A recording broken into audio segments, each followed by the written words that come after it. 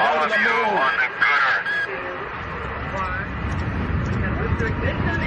That's one small step for man, one giant leap for mankind.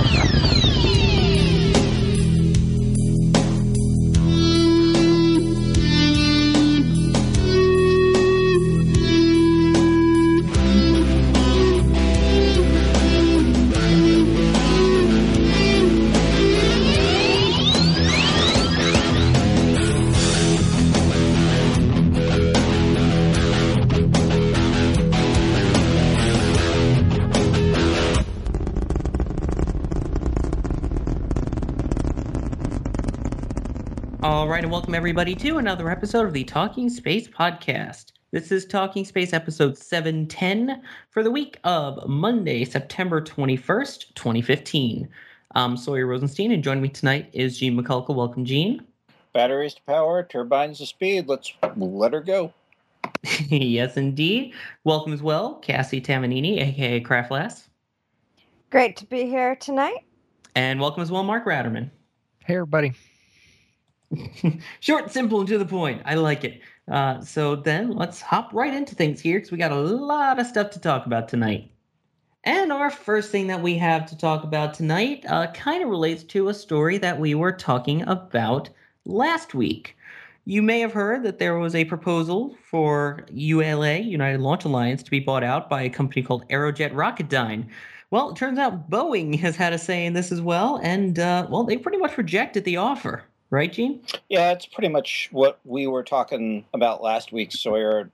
Just to fill folks in very rapidly on this, Aerojet Rocketdyne put out a bid for about $2 billion to literally buy United Launch Alliance. The United Launch Alliance has had its share of bumps in the road, and they put an unsolicited bid out for about $2 billion to buy the company outright from the two partners, Boeing and Lockheed Martin. From what I gathered, Lockheed Martin was sort of ambivalent on the whole thing, but Boeing basically just came out last week and said, no, we're not going to go for this.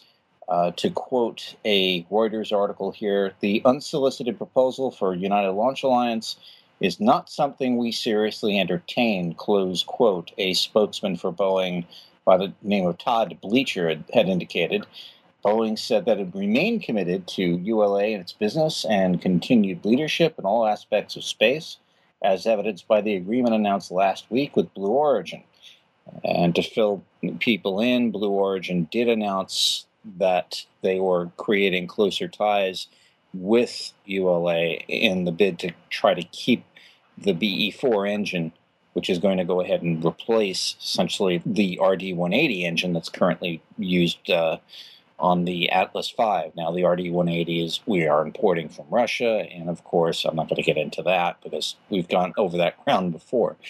But it looks like that deal between Aerojet Rocketdyne and United Launch Alliance is pretty much shot, although Aerojet Rocketdyne is still trying to keep hope alive and has declined to comment on anything that Boeing is saying. So I'm not too sure if this really slams the lid on things, but it's darn close. And I think it was one last Hail Mary on the part of Aerojet Rocketdyne to assure its AR-1 engine had a seat. But we'll see what happens as we go forward with this and see if this slammed the lid on this whole deal or not. So just stay tuned. I mean, this always seemed like it was going to be a big deal when it was, mentioned that this was a possibility. It's huge because United Launch Alliance obviously has a huge chunk of the launch market when it comes to the space industry. Because when you think of who's launching, you've got, the Russian launches, you've got ULA with their rockets, and even, the Orion. So there's not too many players out there launching rockets. So if they were bought out, that would have been a big deal. Yeah, I mean, you alluded to Russia. They also contract here through a company called, I believe, International Launch Services, which actually underwrites or provides the rides, if you will, for the Russian vehicles. You've got, of course, United Launch Alliance, which now has to do something that they've never had to do before, which is literally market their services. And I believe, Sawyer, they're going after more of the commercial market rather than the defense market at this point, because they see SpaceX basically trying to take that market away from them. SpaceX is still a key player, and everybody seems to be responding to them. Forgive me for throwing a little politics into this, but they're getting to be like the Donald Trump of the whole thing. And then, of course, we still have the other players. Orbital ATK's out there. Heck, even Firefly, which is a group of folks that used to work for SpaceX. They're making their own booster. In fact, they had an engine test not too long ago, and that went fairly well.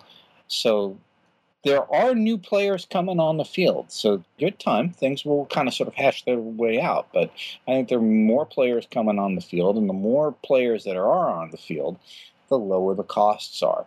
So let's just support what's going on out there. We're in the middle of a big change going on in the launch services area. So strap yourselves in and just see what happens with all of this.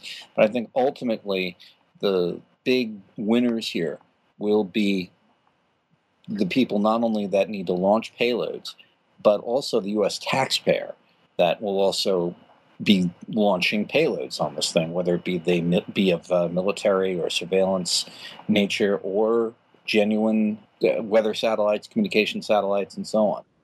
Well, I mean, this is the entire point of opening up the commercial space reality. Like, this is the whole idea. And ULA went from having basically an American monopoly to now they're going to have a ton of competitors. That the list is only going to grow.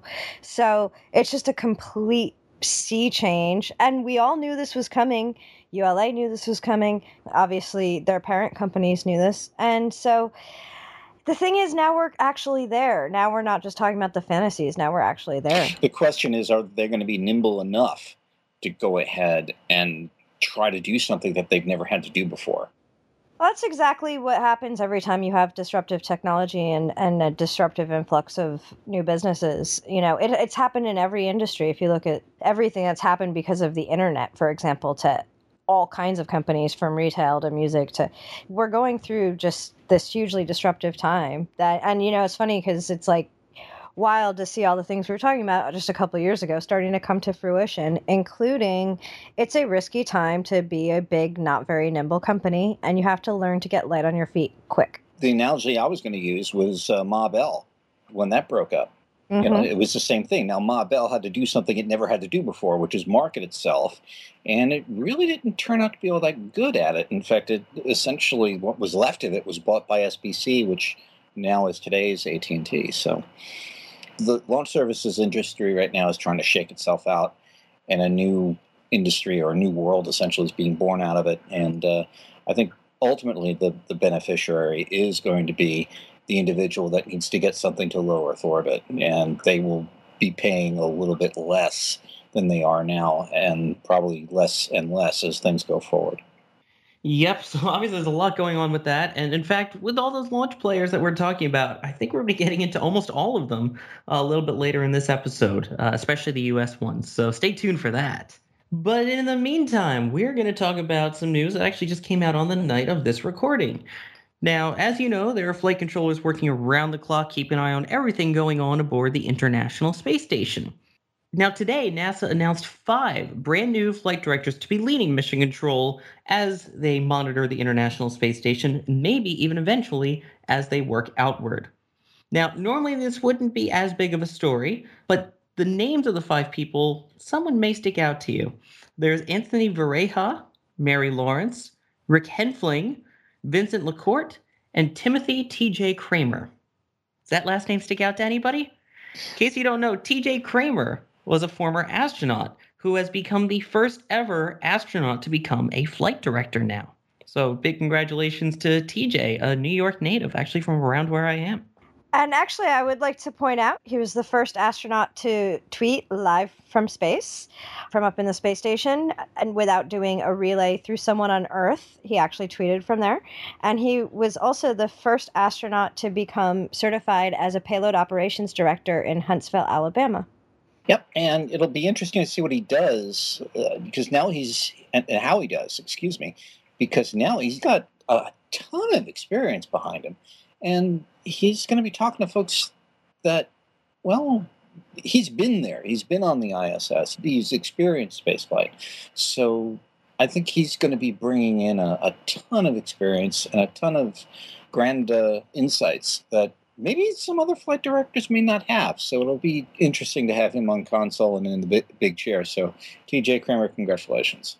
And I do want to say, for an astronaut, he has an incredible diversity of background. He made a point of learning everything he could learn about ISS operations. So I just can't imagine a better choice. And to echo Gene, congratulations. It's a great appointment.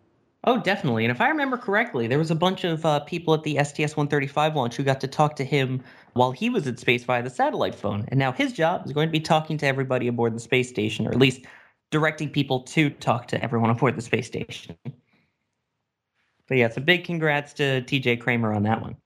Speaking of the International Space Station, we talked before about a certain experiment aboard the International Space Station. Cassie brought it up, and I believe she has some results. And I'm not going to spoil what this experiment is, because it's going to make me thirsty otherwise. Yeah, well, it is actually talking about my absolute favorite beverage on, and I guess now off this planet. We're talking about the Ardbeg Space Whiskey. A few weeks ago, I was talking about both the Ardbeg and Centauri experiments in space on alcohol maturation.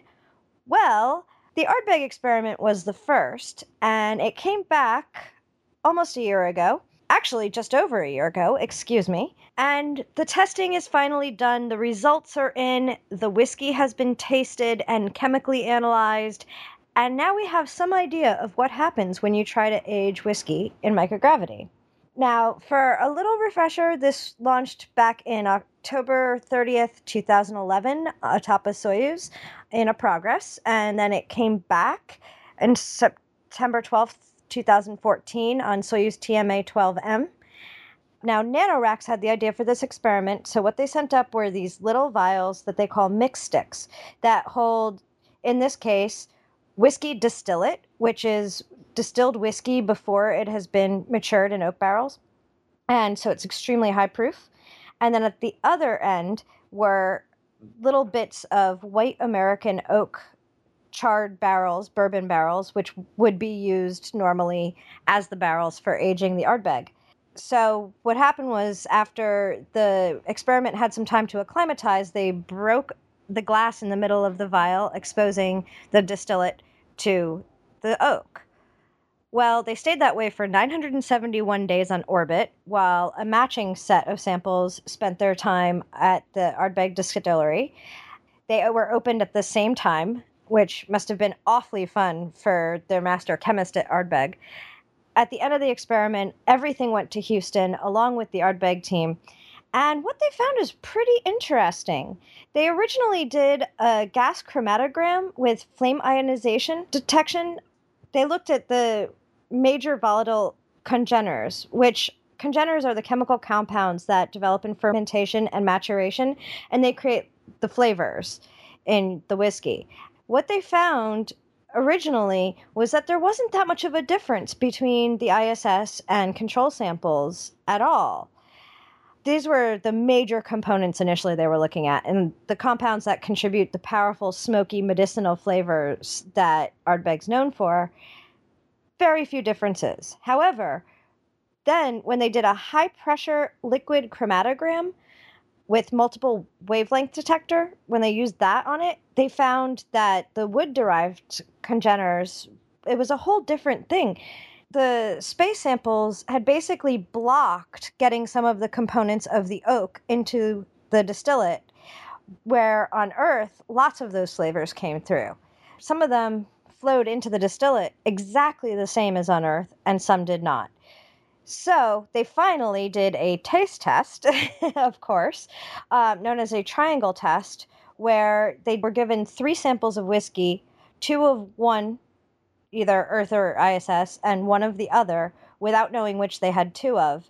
And a group of master tasters sampled all of them, described them, and then they took all the results and found the similarities between the tasting notes. They found that the control sample, the aroma was very woody, with hints of cedar wood, sweet smoke, and aged balsamic vinegar. Hints of raisins, treacle toffee, vanilla, and burnt oranges. very reminiscent of an aged Ardbeg style. The taste had a dry palate with woody balsamic flavors, sweet smoke, and clove oil, a distant fruitiness, prunes or dates, some charcoal, and antiseptic notes. The aftertaste is long, lingering, and typically Ardbeg, with flavors of gentle smoke, briarwood, tar, and some sweet creamy fudge. Meanwhile, the ISS sample smelled like intense and rounded, with notes of antiseptic smoke, rubber, smoked fish, and a curious perfumed note, like cassis or violet. Powerful woody notes, hints of graphite, and some vanilla. This then leads into a very earthy/soil notes, a savory beefy aroma, and then hints of rum and raisin-flavored ice cream. The taste was a very focused flavor profile, with smoked fruits, prunes, raisins, sugar, plums, and cherries, earthy peat smoke, peppermint, anise seed, cinnamon, and smoked bacon or hickory smoked ham. The aftertaste is pungent, intense, and long, with hints of wood, antiseptic lozenges, and rubbery smoke. So you can see a lot of the antiseptic flavors and the sort of minerally flavors that Ardbeg is known for came through in both samples, but the ISS sample got a lot less of the vanillins and vanillic acid, so it got a lot less of the sweetness. So now they're hoping to take these results and develop further experiments, again in conjunction with NanoRex. They want to basically start nailing down exactly what compounds bring out what flavors using the differences between what was matured on orbit and what was matured on Earth. Well, the whole thing, Cassie, if I recall, they didn't really understand what the mellowing process was all about. And did they kind of get some insights into that at all? They are just starting to. They said that, and I highly recommend, we'll put the link in the show notes, that everybody go watch the video attached to this because they actually explain a lot of this quite well. This was an initial experiment with a tiny, tiny sample size, so there was very little that they could play around with. This was basically an experiment to set the stage for further experiments. Now, the Centauri experiment is a little bit more detailed in the actual maturation process. That's the one that is in the low convection laboratory. And so they're going, and they used different forms of alcohol. So they're looking a little bit more at the actual maturation process across different types of liquors. Whereas the Ardbeg experiment is specifically looking at the effects between wood and whiskey. Stay tuned. Well, if they need testers in the future, they can always contact us, right? I was waiting for that. Can I just say, I was reading in the results, they mentioned all of the chemical tests were done both by the Ardbeg team and an independent laboratory, except one detailed set was done only by the independent laboratory because they had the equipment for it. But the tasting was only done by the Ardbeg team because there was such a small sample size. They could only have so many tasters. Well, Ardbeg, our email is mailbag@talkingspaceonline.com if you want us to get involved. Send up some more next time. All right, so then to finish off our quick news bites, if you can call them quick, we are going to talk about the moon, in particular the next lunar eclipse. In case you're unaware, the next lunar eclipse is on September 27th through September 28th of this year. In fact, the lunar eclipse itself, or at least the time that the moon will spend in totality, is about 1 hour and 12 minutes. The eclipse, at least on the eastern seaboard, is scheduled to start at 8:11 p.m. Sunday, September 27th. The maximum eclipse, or the period of totality, will be at 10:47 p.m. Eastern Daylight Time, and the show will be over by Monday morning at 1:22 a.m. Eastern Daylight Time. So if you want to go ahead and stay up and see a grand celestial show that you don't have to pay anything for, go on outside and take a look. It's going to be a magnificent experience. Go for it. Well, I know I, for one, am definitely going to make a point of seeing this one because getting to see an eclipse on the perigee full moon, that's an amazing opportunity. Indeed. And by the way, folks, contrary to popular belief, the world is not coming to an end. There is no big giant asteroid heading this way. I know there have been rumors all over the place. In fact, Veronica McGregor's Asteroid Watch Twitter account has been absolutely bombarded with questions of that nature. But don't worry, gang, there is not any golden BB coming at us. Don't worry. Don't spend your 401ks yet. Just chill out. Nothing's coming at us. So if you can, definitely go outside and take a look, because this is the last lunar eclipse until 2018. So about 3 years. So definitely go outside and take a look. Like Gene mentioned before, it's supposed to start around 8 Eastern, which is around 0 UTC. The full part of the eclipse is supposed to occur starting at 10:11 p.m. Eastern Time, which is 2:11 UTC, and it's supposed to end at about 1 a.m. Eastern or about 5 UTC. Anywhere else in the world, we included UTC finally, so hopefully you can figure out when that is. But if you have the chance to, definitely go outside and take a look. Alrighty then, so now we're going to move into some of the big topics that we want to cover tonight. And the first one is about Orion. As you recall, Talking Space was there covering the EFT-1 launch, the first test flight of the Orion capsule. They had said that the next flight will be in 2021, or EM1 and all that fun stuff. Well, it looks like the first big flight of Orion may be actually closer to 2023 from what I've heard. Is that correct? Well, that is the first piloted launch. It looks like EM2 will be scheduled for no later than April of 2023. Now, there was a telecon, Sawyer, I guess it was, if I'm reading this exactly, it was back on Thursday, September 17th, to try to go ahead and go over the progress that NASA is making on Orion. It looks like EM1 is right on target, however, and a lot of the performance data that they were able to glean from the Exploration Flight Test 1 back in December of 2014 has already been incorporated into the Exploration 1 mission, and they're hoping to build on that experience for Exploration Mission 2.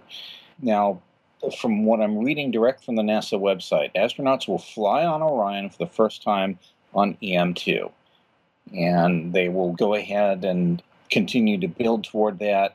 A decision here commits NASA's total development baseline of $6.77 billion from October 2015 through the first crewed mission EM2, and a commitment to be ready for launch with astronauts no later than April 2023. Now, Sawyer, you did point out at the beginning of this conversation that was not really going to be the case. Everybody thought that this was going to go at, or at least the first piloted mission was going to go 2021, and NASA is saying that they are still going to target 2021, but realistically speaking, because of what has been characterized as unknown unknowns, if you can follow what I'm trying to say there, they're just basically saying they may run into technical problems that, well, they're just currently not seeing yet in the development of Orion. So they're hedging their bets. They're saying about 2023, April, no later. Bill Gerstenmaier essentially said that he's not going to get worried about all these schedules. To quote him, we can get where we want to be and can have a very functional capability that's affordable, and we can continue to fly these exploration missions that will ultimately get us ready to go to Mars. And even with the delay, he said that you can kind of fast forward a little bit, and with my operationals background, you can see the future and how we can really rely and use this hardware in pretty amazing ways, close quote. So, again, are we talking budgetary problems here? Are we talking technical problems here? I think we might be talking about both. They're trying to see where the road is going to take them. You have to remember, too, we're going to be having an election soon. Priorities may change, and I think they're hedging their bets in that instance, too. Budget has been, well, it's been kind to both Orion and SLS, but those numbers may go down depending on what new Congress comes in. So I think they're actually trying to hedge their bets here. Did we see this coming? Yeah, probably. But to me, this is kind of sad if you look at it. I mean, we originally were targeting around 2021, and from what I understand, we're not giving up on that date. But 2021 would really mark 10 years since Atlantis landed. And I'm hoping that we can get at least its really true replacement up there at this when we can celebrate the 10-year landing of Atlantis. But I'm not sure that that's going to happen yet. It really all depends on what the priorities are budget-wise and what the priorities are from a technological standpoint. I think that's the one that's really got them worried. But Sawyer, if I'm going to invoke this for a moment, if I recall exactly, I'll bring you back to April when we were over at NEAF this past year. And Bill Gerstenmaier said this is really, truly a journey. This isn't a sprint. This isn't sort of like we've got to get there at this date and that it. It's not really a date-driven thing. It's more of a slow, methodical march, if you will, to Mars. And Orion, as some of our listeners may know, is going to be a linchpin to that march. I don't know. There's still a lot of going back and forth, and from the typical players to one individual's insight believes that it's the administration's behind this delay by, quote, simply unwilling to provide enough funding to meet the 2021 date. And I have another gentleman that's basically saying essentially the same thing and has been super critical of the money spent on both Orion and the Space Launch System. Personally, I sort of expected this, but I'm a little, I'm a little dejected. But we'll see what happens. I know they're still targeting 2021, but realistically, they're saying a 2023 launch date. So stay tuned. Let's hang in there. Let's see what transpires with all of this. I don't know. Thoughts, anybody, on this whole announcement? Yeah, Gene, coincidentally, today I just listened to a podcast that I mentioned a few times, Omega Tau podcast. Mm-hmm. And their last episode was number 181. The title of it is Why Mega Projects Fail, parentheses, and What to Do About It. And the interview subject was a professor from the Oxford School of Business. And it was really interesting to hear how complicated this is and how there's dynamics of psychology that enter into these projects and their projections and their plans and why they're often overstated and in terms of what they're going to do. They're tend to be over budget and to run over time. And they just make the statement in their show notes that over 90% of such projects fail. And, it really is a difficult thing. And the fact that they're saying 2021, remember in 2011, how dismayed we all felt with the last flight of the space shuttle, mm-hmm. and the estimates at the time of when SLS was going to pick up and start flying and how long it was going to take us to get a U.S. designed and run ride up to station. If you think today, well, gee, it's 2015 and we're still not there, it gets even more discouraging. Hate to throw the discouraging hat in the ring, but I know it'll happen. I know things will go through, but good grief, it takes so long. Yeah, I mean, the whole thing, too, is we still have commercial crew to worry about. We have both the SpaceX Crew Dragon and the CST-100 Starliner that Boeing is constructing waiting in the wings, and even that is just not being funded at a healthy level. It's almost to the point where Administrator Bolden just a few weeks ago had to tell Russia that we have to renew the contract to the tune of $81 million a seat.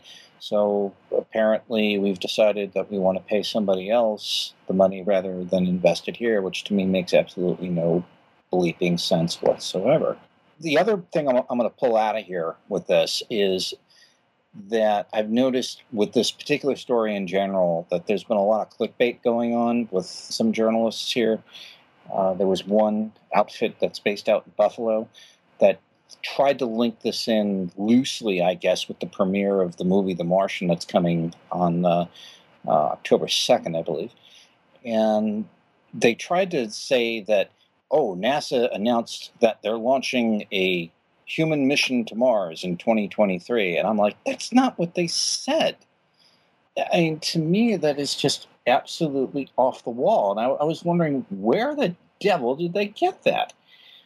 And it's just, I'm just really, really tired of all the clickbait that's going on out there. What NASA was just basically trying to explain was because of all the technical problems and the budgetary constraints and so on and so forth, the best laid plans of mice and men may be torn asunder for a little while, and we may not get there in 2021. They didn't say that they were going to Mars in 2023.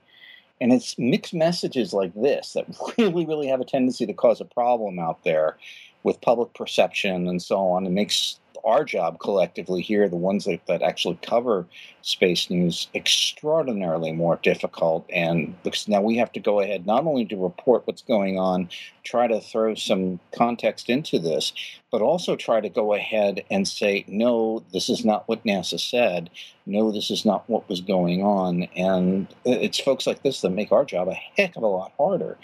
I had a conversation about this with somebody offline, and they basically said, look, if the mainstream media covered aerospace news and spaceflight news in general and NASA and all this the way we cover political races and so on, I think we'd probably be in a better place right now with what's happening.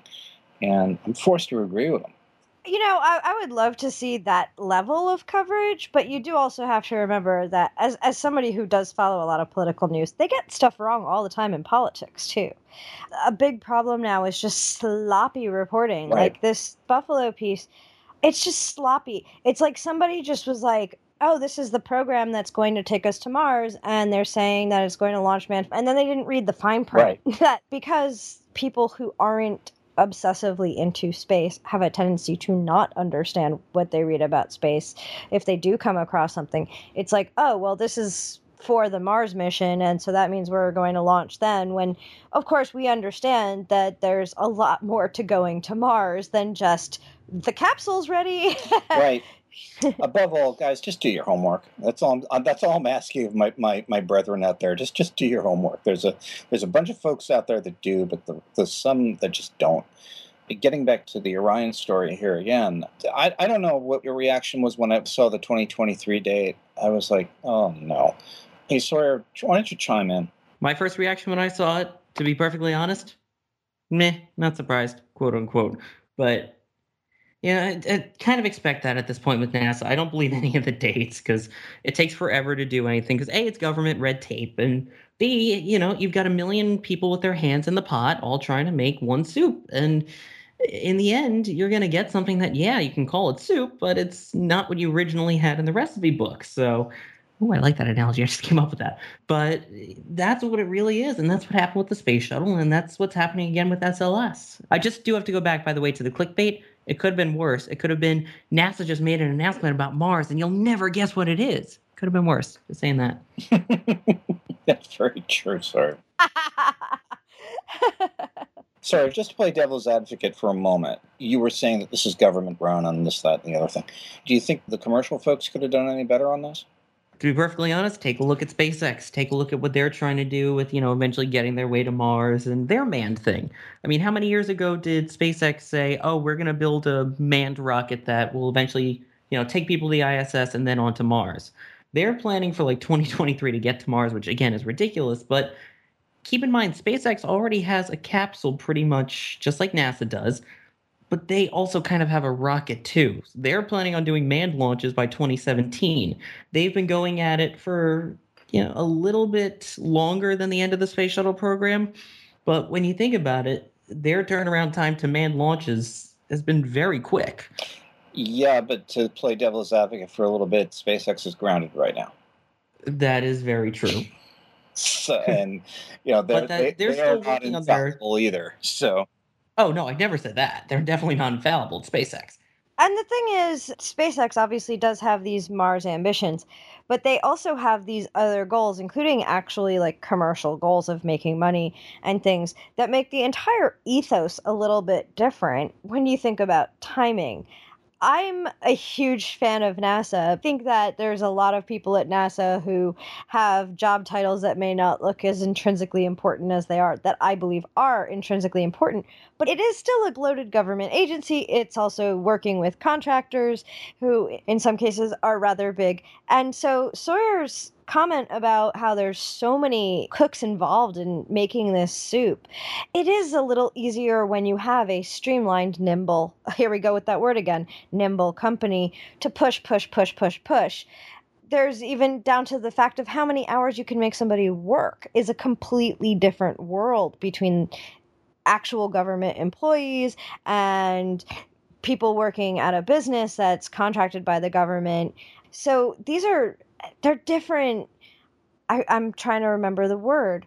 They just have this different ethos, this different way of going about things, and there's advantages and disadvantages to both. When it comes to going to Mars, I think it's going to ultimately be governments doing it before commercials actually going to get onto Mars. I really do believe that. But any government project is going to have certain layers of added time, added inefficiency. It's the nature of the beast. When was Falcon Heavy originally supposed to be launched? Anybody remember? I know there was a 1-point target for this year. I think there was originally also a 2012 target. Yes, that's exactly what I was talking about. That actually should have launched out of Vandenberg Air Force Base back in 2012, and that point is come and gone. Now they've also said that they're going to launch in March off of Pad 39A. I will see that when it rolls out, but I'll believe it when it rolls out in March. Well, but the thing is, a lot of the people who were watching them also thought those dates were really, really, really ambitious. And that's where you get into the thing about message versus reality, which we were just talking about as well. Obviously, space is hard. And I remember seeing some of SpaceX's projections and just laughing back when the shuttle program was ending and people were starting to talk about the next milestones. And I remember a lot of us were just laughing at, like, there's no way that those are the dates that are that those things are happening. Again, Cassie, to reinforce your point, I don't think anybody is going to Mars without government involved, period. I completely agree with that. Because that's where, unfortunately, a Mars shot is going to be awfully expensive. And it's a whole different beast. It's a whole different beast from going to the ISS, going anywhere in Earth orbit. It's just a whole different beast. It's going to require so much more effort and so many more brains.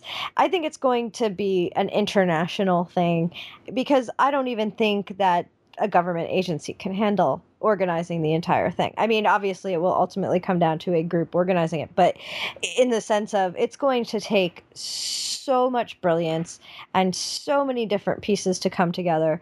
And obviously we have working relationships with all sorts of countries. I think Mars is going to just be the biggest thing that humanity ever did, and it's going to take an awful lot of humanity to make it happen. Yeah, I mean, there's going to be a coalition of countries, really, that are going to get us. There already is. Yeah, and I mean, the ISS is probably going to be the starting point, but we'll see how post-ISS that goes and who decides to come with us and who decides to go off and do their own thing. But I still say that it's going to be a consortium of nations that's going to get us to Mars, and it's not going to be one single corporate entity. I hate to burst the bubbles over at Hawthorne, but I don't think they're going anywhere without NASA's help. Hey, they want to prove me wrong, have at it. That'd be awesome. I would be thrilled to be proven wrong on this stuff, but I really agree with you. Same. But again, 2023 is what it sounds like it's going to be. If it is 2021, great. And it comes down to realistic goals, and pretty much every single space company out there has had this happen to them, said it's going to be one date, it ends up being another. But as long as it launches, that's what matters. And if you have a different opinion on it, send it to us. Email mailbag@talkingspaceonline.com, Twitter @talkingspace, on our Facebook page, facebook.com/talkingspace. We also have a Google Plus page. Feel free to send it anywhere there because we love hearing opposing opinions. Alrighty then. So, continuing along. Well, the NASA Inspector General released an interesting report about orbital ATK with their continuing to resume launches to the International Space Station scheduled for later this year, and then their rocket scheduled for later next year. But what did they have to say about that? Thanks, sir.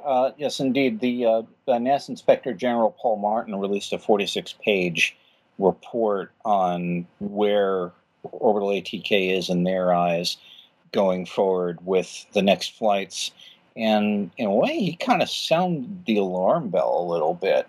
And in his eyes, or at least in the NASA Inspector General's office, orbital ATK is what they call, quote, an uphill struggle to resume deliveries to the International Space Station after the sad events over at Wallops Island, because of what they are terming significant risks, which include having never flown the Cygnus spacecraft on board United Launch Alliance's Atlas V.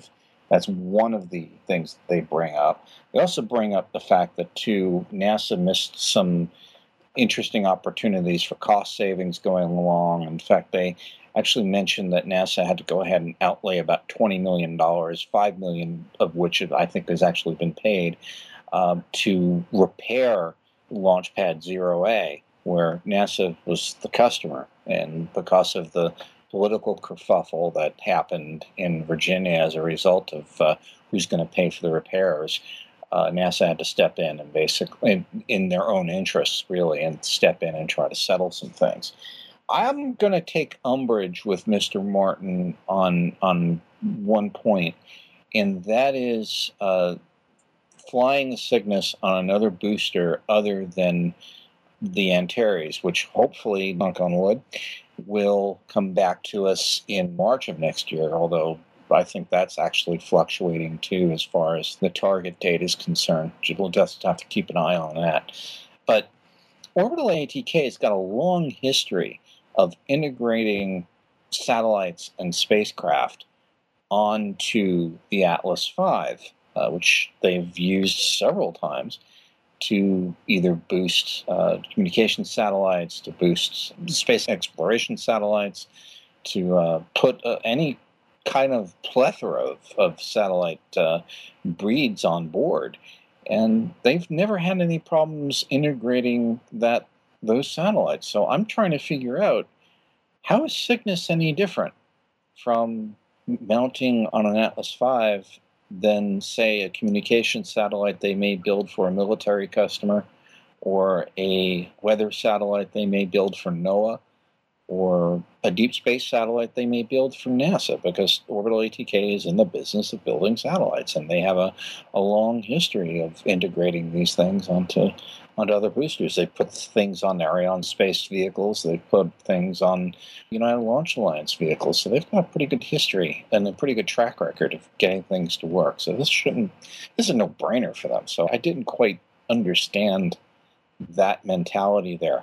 Mark, you had a little bit of something to say here, and I believe it was in a positive light as far as what's been going on here. So I'm going to go ahead and let you take the stage here. Well, first of all, an OIG report is something that's not just, cut and pasted from previous documents. It's something that's very thoroughly worked on, and you got to respect it. And I mean, let me tell you about a launch, and you'll see why I've got some of those same concerns as to the risk and success and the concerns for something going wrong. Okay. Let's take you back a few years. This was a launch of the Atlas V, Series 551, and it had the 5-meter payload fairing, 5 solid rocket motors attached to the first stage. It was powered by an RD-180 first stage. The Centaur on the second stage was an RL-10A Aerojet Rocketdyne engine, and this had the first use of a third stage on an Atlas. And here you go, more and more complexity, more and more things to go wrong. So how do you think it worked out? Well, the third stage, they said, was needed for the increased energy for this high performance requirements of the mission. It was to be the fastest ever launched, speeding away from Earth at approximately 36,000 miles an hour on our trajectory to take it more than 3 billion miles towards its primary science target. Now, wait a second. Maybe I got this wrong. Maybe this is okay, integrating complex things the first time ever, never done before in a sequence. Who ever heard of a 3-stage Atlas V? Well, doggone, the launch outcome was a success. You may think back, what was this first ever Atlas V 551 that was launched? When was it? And what in the world was the payload? January 19th, 2006. Am I ringing a bell? Payload, New Horizons. Did it work? Doggone right. So do I have a concern about Atlas and ULA integrating an orbital Cygnus capsule for a payload? Not a concern in the world. I'm with Eugene. Yeah, exactly. I just didn't see the problem. And they're going to do the right thing by this. And by the way, just to, in all fairness, the NASA IG report that they issued for orbital ATK here, there's another one that's being researched right now, taking a look at the SpaceX accident. Probably will have some other interesting findings. So we'll be on the lookout for that one coming in the next few weeks. Exactly. I mean, although the Inspector General's job and that kind of job, I feel like, is to find the things that could go wrong. And especially if you're NASA, after everything that has gone wrong with past commercial ventures, you are going to have some concerns. Obviously, there really aren't any, and I think we can all agree upon that, but that's their job. Of course, Talking Space will be there covering that first launch aboard the Atlas, so stay tuned for that, hopefully coming up a little later this year. All right. So, continuing along then, we've talked about SpaceX, we've talked about Orbital ATK and all their private adventures and their private launches. Well, there's someone else getting into the game, and of course, we've talked about Blue Origins before with Jeff Bezos, but now they've basically set up where they're going to be launching from, and that is Florida. That's right, sir. Launch Complex 36, which has seen its share of historic launches. A lot of the interplanetary spacecraft of some note have launched from that facility there. Specifically, I believe the Pioneer spacecraft on their long voyages to Jupiter and then finally to the outer solar system, they launched from Launch Complex 36. But now soon you'll see the roar of probably the BE-4 from Launch Complex 36 there. Over at Cape Canaveral Air Force Station, because Jeff Bezos' Blue Origin has decided to set up shop there. Not only will they be setting up shop and launching from there, they will actually be building from there, which means that a lot of the vehicles that they will build and fly will be built at that facility. There will be a engine test stand not too far away from there, where they will be testing the BE-4 for later use. And this is a huge deal for Florida, especially a few weeks ago in light of what happened there. Senator Bill Nelson basically saying to Space Florida, which is essentially trying to privatize some of these old launch pads, that the Shiloh area that they wanted to build on, they essentially wanted to build Wallops Island, Mid-Atlantic Regional Spaceport style spaceport in this area of the Kennedy Space Center that's known as Shiloh. They did not win that, and they still think it's not winnable, or at least Senator Bill Nelson does. Space Florida thinks otherwise, but to be honest, I just don't see it happening. This, however, is a big deal. They're taking current stuff that's been sort of dormant since about 2004. I think the last launch from there which was an Atlas vehicle. They're taking this old launch pad and making it do some new tricks, and in essence, bringing some jobs to Central Florida as well, and not in the hamburger flipping variety either. We're talking some serious technology jobs, and that's a good thing all the way around. Jeff Bezos says, too, according to what I'm looking at in Florida today here, he says he's not really worried about competitors like SpaceX and United Launch Alliance because he sees enough opportunities for everybody. In fact, another quote, and this is from Eileen Collins, CNBC, saying that even with all of this going on, projects that Blue Origin is undertaking, that SpaceX is undertaking, she still expects that NASA will still be, the leader, or the 800-pound gorilla, if you will, contracting with SpaceX and Blue Origin and Orbital ATK for future launches, but they still see NASA as essentially the prime player in that particular area. So it will be, fasten your seatbelts, the commercial space area is starting to really, really percolate, and again, as we brought this up earlier in the episode, the paradigm's shifting. I hate using that overused evil corporate buzzword, but I'm going to. And it will be really, really beneficial, I think, again, to anybody that wants to get payloads to low Earth orbit, whether you be the U.S. taxpayer, either by military or by NOAA or by NASA, or you be a communications company like DirecTV, Dish, and all those Cirrus and all those guys. Or hey, even if you make whiskey and want to send some to space. That's true. This is good for everybody. That's true. And it also is very exciting to see Space Florida filling more slots, getting more companies in there, because we all spent a lot of time down there towards the end of the space shuttle program. And we've all heard the tales about what it was like post-Apollo. That's an area that's always been very, very volatile. If you managed to get a job working there, it didn't mean you were going to keep a job working there, not through any fault of your own, but just because the nature of the place has been it's busy and filled with people in life, or else it's completely not. And this is building something that's actually sustainable for an area that desperately needs something sustainable. So it's great from a human level, from a societal level as well. Exactly. And again, we're not talking about really menial jobs here. We're talking about, high-tech jobs. Which will also produce more menial jobs for the people around there who need them. It's good for everybody, because if you were there in 2011, the malls were closed, everything was closing. I just think this is such great news. Every time a new company gets there, I just want to celebrate. Yeah, and that's exactly what I was about to say.